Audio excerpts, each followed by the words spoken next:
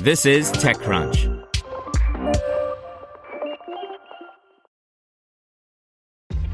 This episode is brought to you by ShipStation. You know, some things take a lot of work, like sending little robots to far-off distant planets. And just as that's challenging, so too is running a successful e-commerce business, especially when there's so much to do. So I want to introduce you all to ShipStation.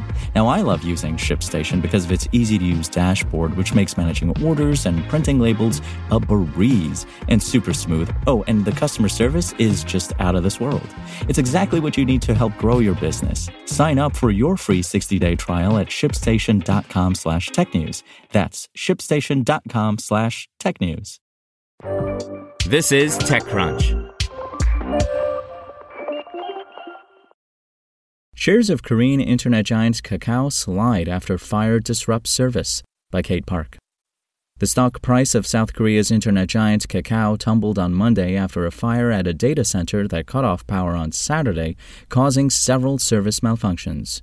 The blaze at the SK-CNC data center, which houses the servers of Korea's two largest internet companies, Kakao and Naver, disrupted Kakao's messaging, ride-hailing, payment, and game apps, and Naver's internet search and news services over the weekend. Some disruption is ongoing, mainly affecting Kakao services. On Monday morning, Kakao's share price dropped to more than 9%. Its peer Naver also slid 2% at the opening of trading before recovering. At the time of writing, Kakao said it had restored Kakao Talk, the country's dominant messaging app, with more than 46 million monthly active users in South Korea as of September 2022 and 53 million globally. On Monday afternoon, it also said it had completed recovering its financial services, but some other services are still down.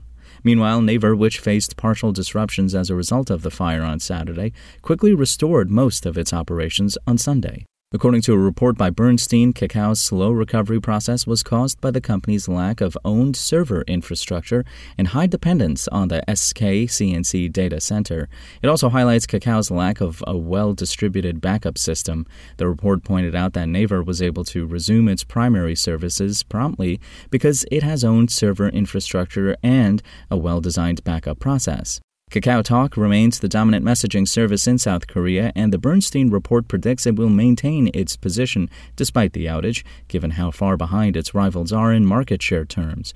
Additionally, it points out that Kakao's messaging app is linked to other services, such as Kakao Bank, payment, and ride-hailing services, so users are unlikely to replace the app with less fully featured alternatives like WhatsApp or Telegram, per the report. The second largest messaging app after Kakao in South Korea is Facebook Messenger, but it has only 3.9 million MAU as of September 2022.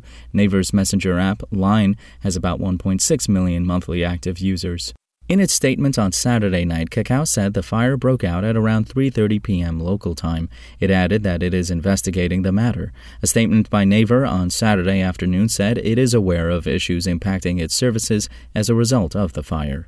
South Korean President Yoon Suk-yeol also made public comments on Monday following the incident, remarking that a private company operates Kakao Talk but describing it as practically a national communications infrastructure. Yoon called on the government to investigate the exact causes of the fire.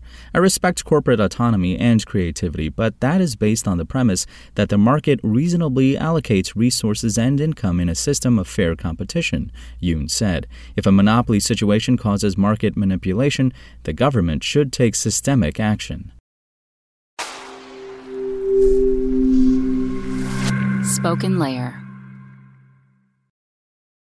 Want to learn how you can make smarter decisions with your money? Well, I've got the podcast for you. I'm Sean Piles, and I host NerdWallet's Smart Money Podcast.